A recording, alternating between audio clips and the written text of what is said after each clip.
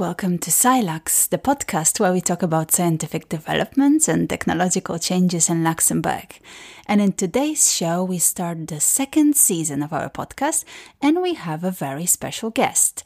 So this season is going to also include some interviews with scientists working in Luxembourg, and the first scientist I managed to invite is Dr. Guy Fagherazzi, who works at the Luxembourg Institute of Health. He is the director of the Department of Population Health, and he's going to tell us a little bit more about the project that he works on, which is called Co-Live Voice.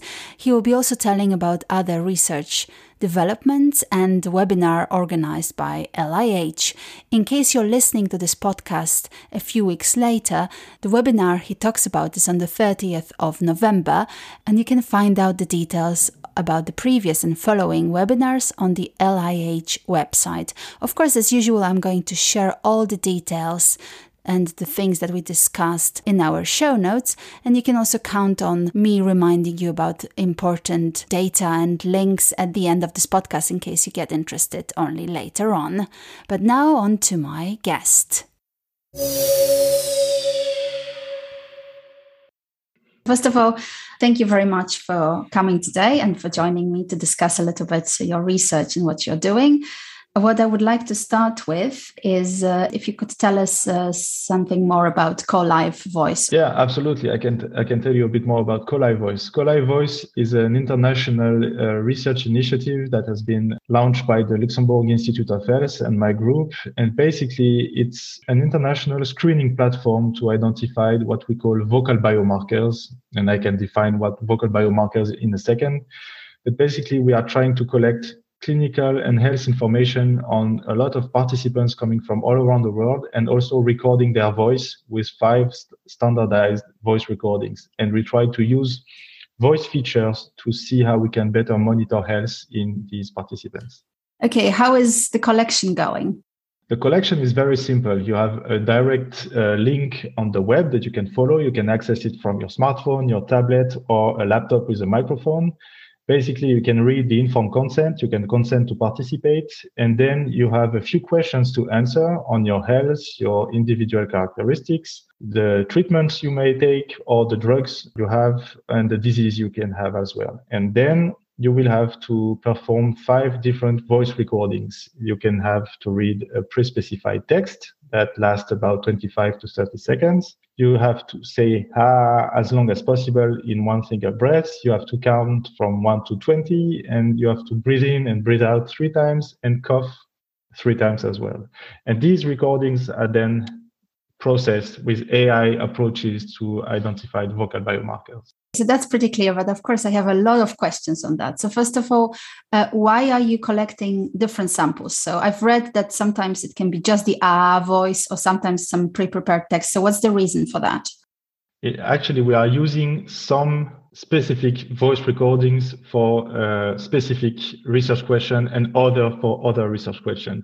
When we want to tackle some very important symptoms, such as, let's say, fatigue or pain that we would like to monitor throughout voice, usually we can work with the pre-specified text, which is a very good resource to identify vocal biomarkers for monitoring fatigue, for instance, and also the as long as possible. These are good voice recordings for that. For other purposes, for instance, when you want to work on respiratory syndromes, the cough, of course, is really helpful for that. So we are trying to collect these different recordings, and then we tackle different research questions. And depending on the research question, we are using more one or the other voice recording type. So this means that you are not focusing only on one disease in this study.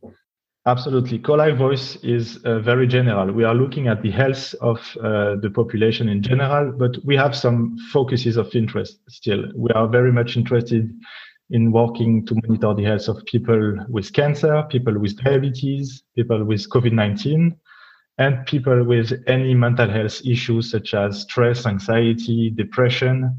And we are starting now, it's the next step, to look at neurodegenerative disorders, such as Parkinson's disease.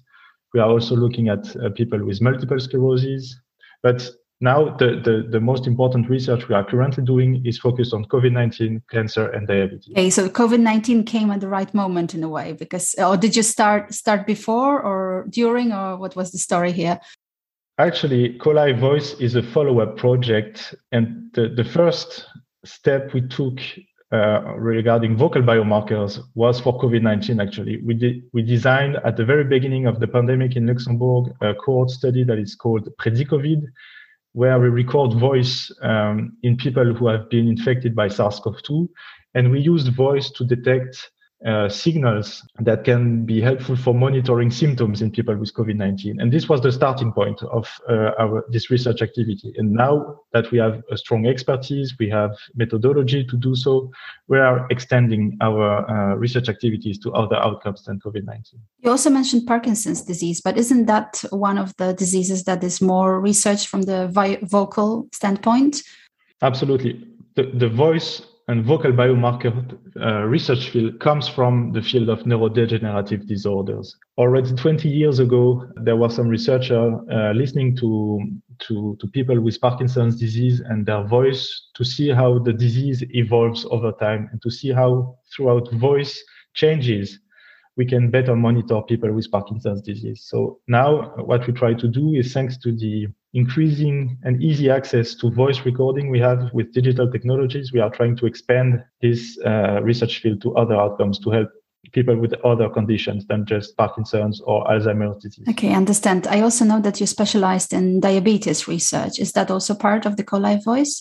Absolutely. My main background is in the field of people with type 1 and type 2 diabetes. And we are very much interested in this group of people because, for instance, what we can see in people with type 1 diabetes is that they frequently experience what we call diabetes distress, which is a strong burden of managing the disease on a daily basis.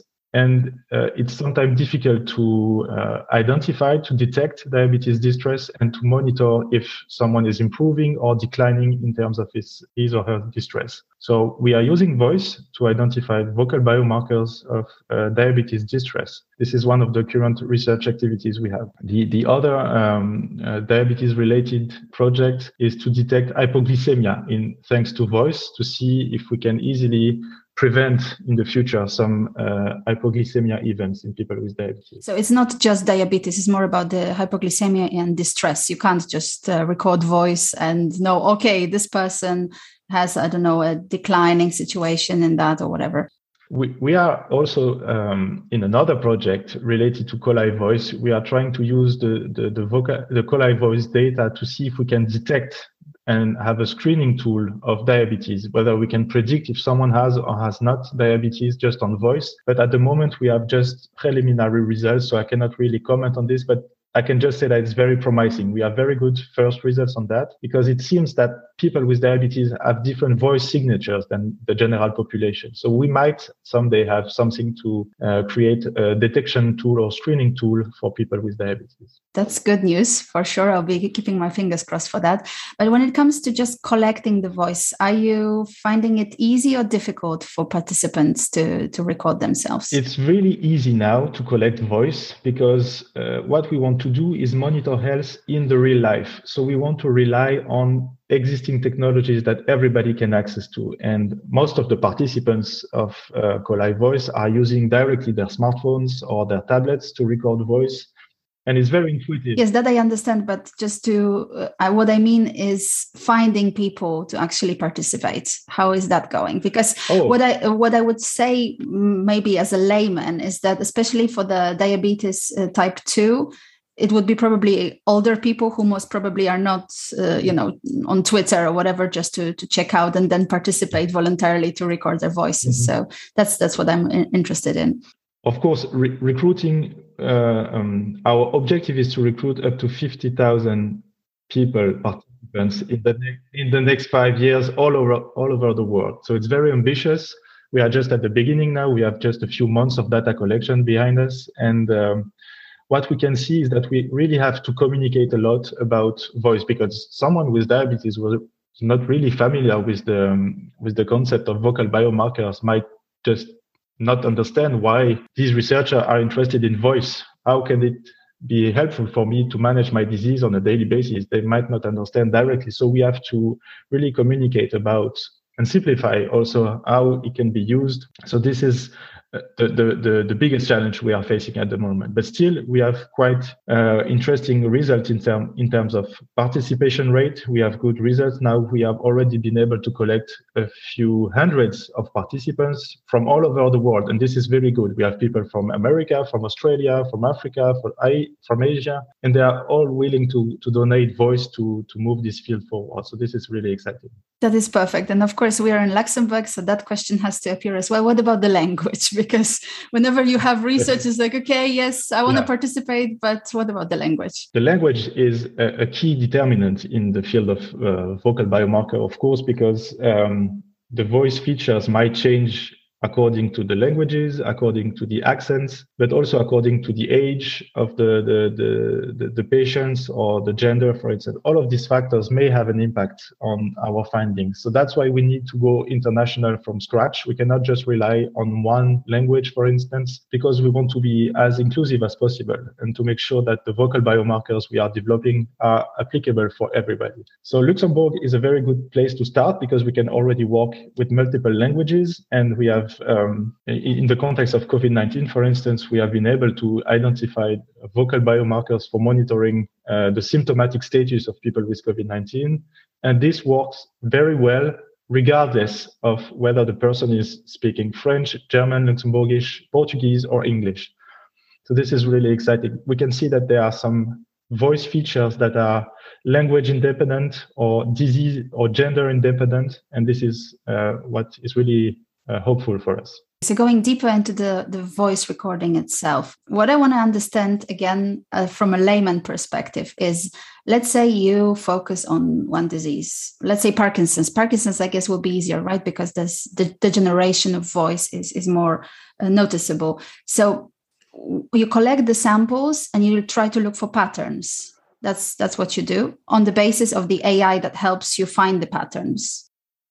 Is that how it works, or? Yeah. The different steps are as follows. Basically, we collect voice and we have the raw audio signal from each people, and we have two groups: people with and without the disease, or with or without the symptom of interest. So let's say Parkinson. Then the audio signal, from the audio signal, we extract almost 6,000 audio features from the raw signals. And all of these variables, these 6,000 features, we include this into an AI model to predict whether someone has or has not Parkinson, or whether the disease evolves over time. This is one option. The second option is to convert the audio signals into an image, and we call this a spectrogram. And then we feed AI models and deep learning algorithms with these images to predict the clinical or health outcomes of interest. So this is how it works. So there are two different possibilities. And what does it depend on which one you use?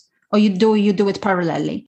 We do it in parallel. We test both. And at some point, we combine them also to improve the accuracy of the different prediction models we have. So it really depends. We test them systematically, and we see what's the best strategy for the given outcome of interest. Talking of outcomes, can you already tell something about, for example, from the pre-COVID results, how successful you were with that? Yeah, the best example I can give you is the 3 current papers we are currently publishing. The first outcome of interest is monitoring the symptomatic status of someone with COVID-19 or someone with long COVID.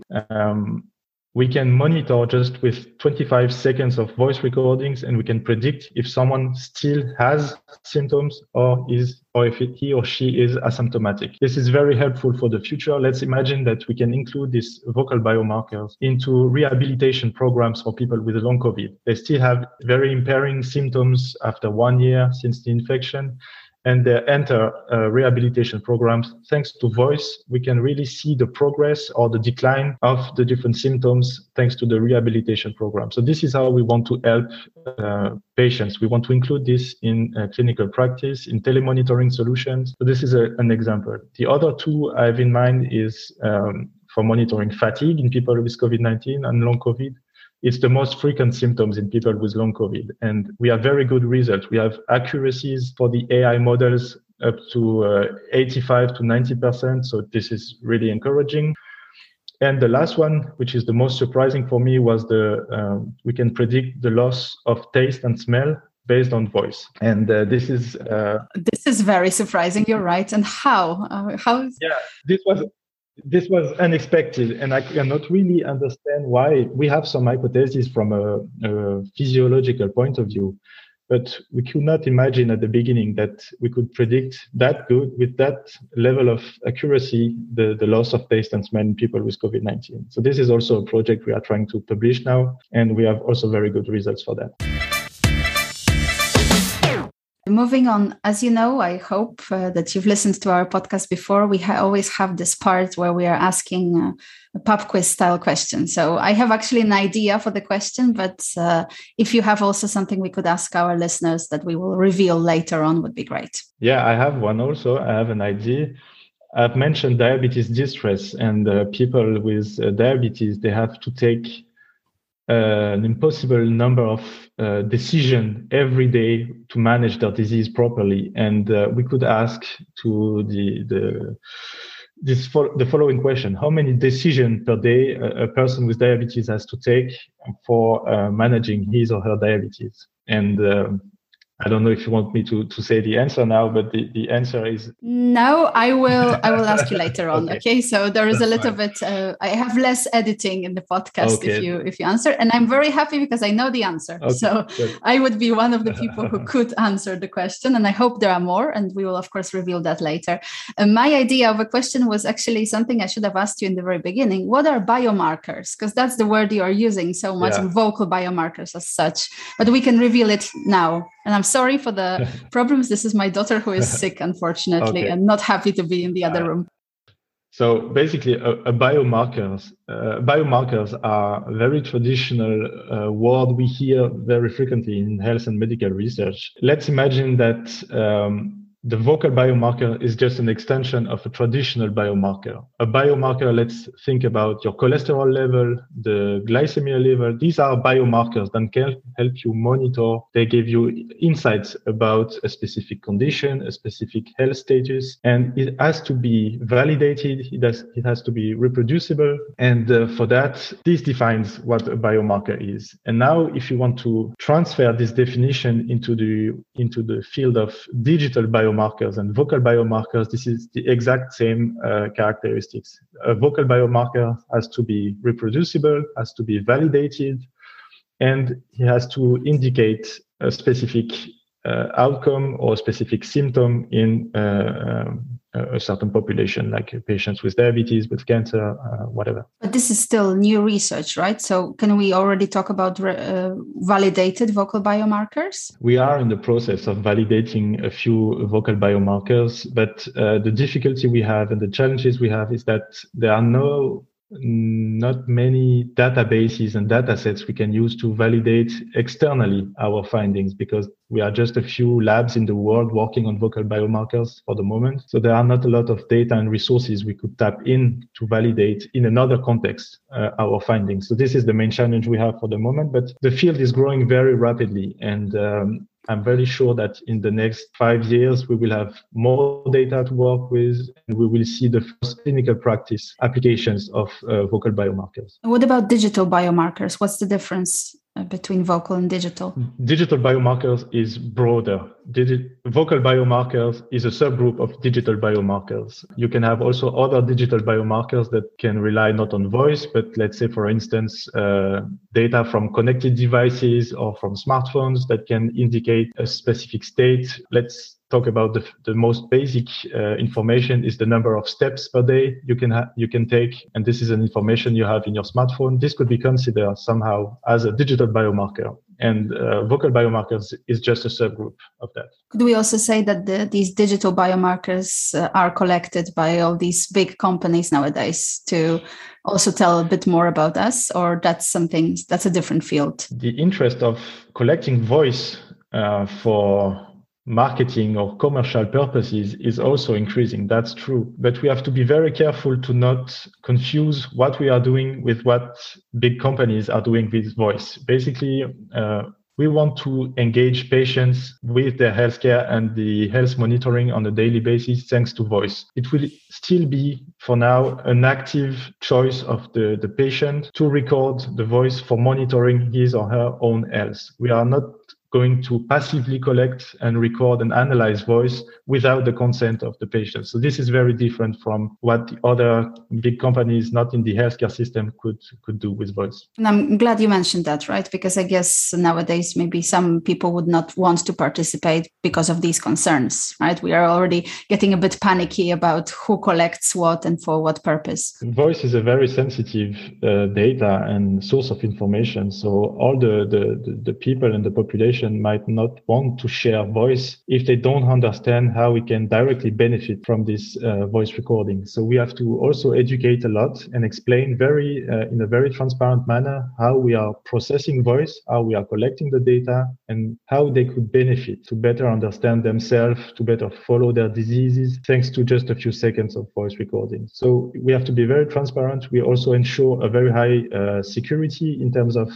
data storage and data processing. This is also very important. Otherwise, we would not get an approval from the different participants to share data with us. Of course. And talking of sensitivity, I also noticed that for now you're collecting voice, but the idea is also to accompany it with video in order to see a bit more the fatigue and emotions. Is that true? This is a midterm objective, is to increase the range of data we collect. We are starting with the voice because we have already a lot of information going through the voice in terms of health. But at some point, if you want to improve the diagnosis, the detection of symptoms, a video can be also very informative because you have the facial expressions, for instance. You can detect maybe in a more accurate fashion the mental health issues in people thanks to videos rather than just voice. So this is the next step. And other next steps? What are your ambitious plans for later? Now we have, I would say for the next 5 years, we will focus entirely on voice, identifying and validating vocal biomarkers in different conditions such as cancer, diabetes, and COVID-19, for instance. And then we will try to bring this into clinical practice. This is very important for me. I want that these vocal biomarkers are used by patients to improve their health and monitoring. But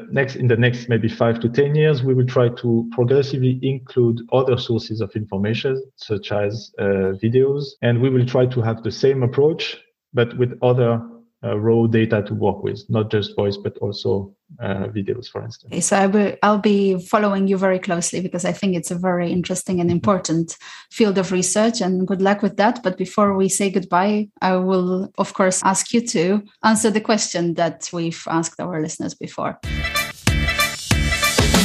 So what's the answer? So the answer is usually a typical person with diabetes has to take up to 180 decisions per day related to the disease management and diabetes management. And it's a lot. Someone with diabetes has to think almost constantly about his or her disease, and he has to manage his daily lives according to the disease. And it can, for some people, lead to what we call diabetes distress or even diabetes burnout, which is a very important condition. And we have to make sure that we can ease the life of people with diabetes thanks to digital technologies. And I'm really convinced that with voice, we can help them to improve their day-to-day disease management. Yes, 180, that's a lot. I also read that it's counted as 600 hours per year. Per year, exactly. This is pretty much the same number I have. And it's a lot, just managing the disease on their own. And they are only seeing up to 6 hours per year diabetologist or clinical practitioner.